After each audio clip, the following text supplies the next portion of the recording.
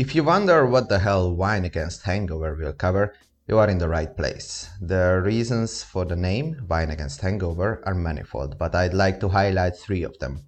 First of all, Sunday is usually International Hangover Day, so the release dates were kind of set in stone. Secondly, these featured wines are my personal recommendations to you all, and I would hate to advise you on consuming any of that soulless, manipulated hangover wines with fake aromas. Lastly, responsible alcohol consume is extremely important and often understated. Wine is also culture, so if it's given enough care to tell its story, wine can be fascinating even without actually drinking it.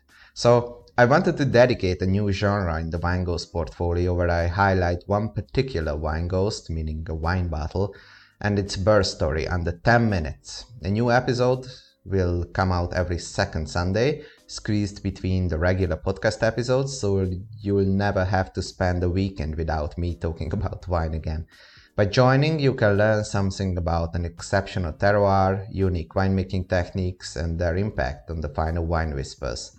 I want to translate the wine's whispers to you all and explain why certain bottles might seduce you more easily than others.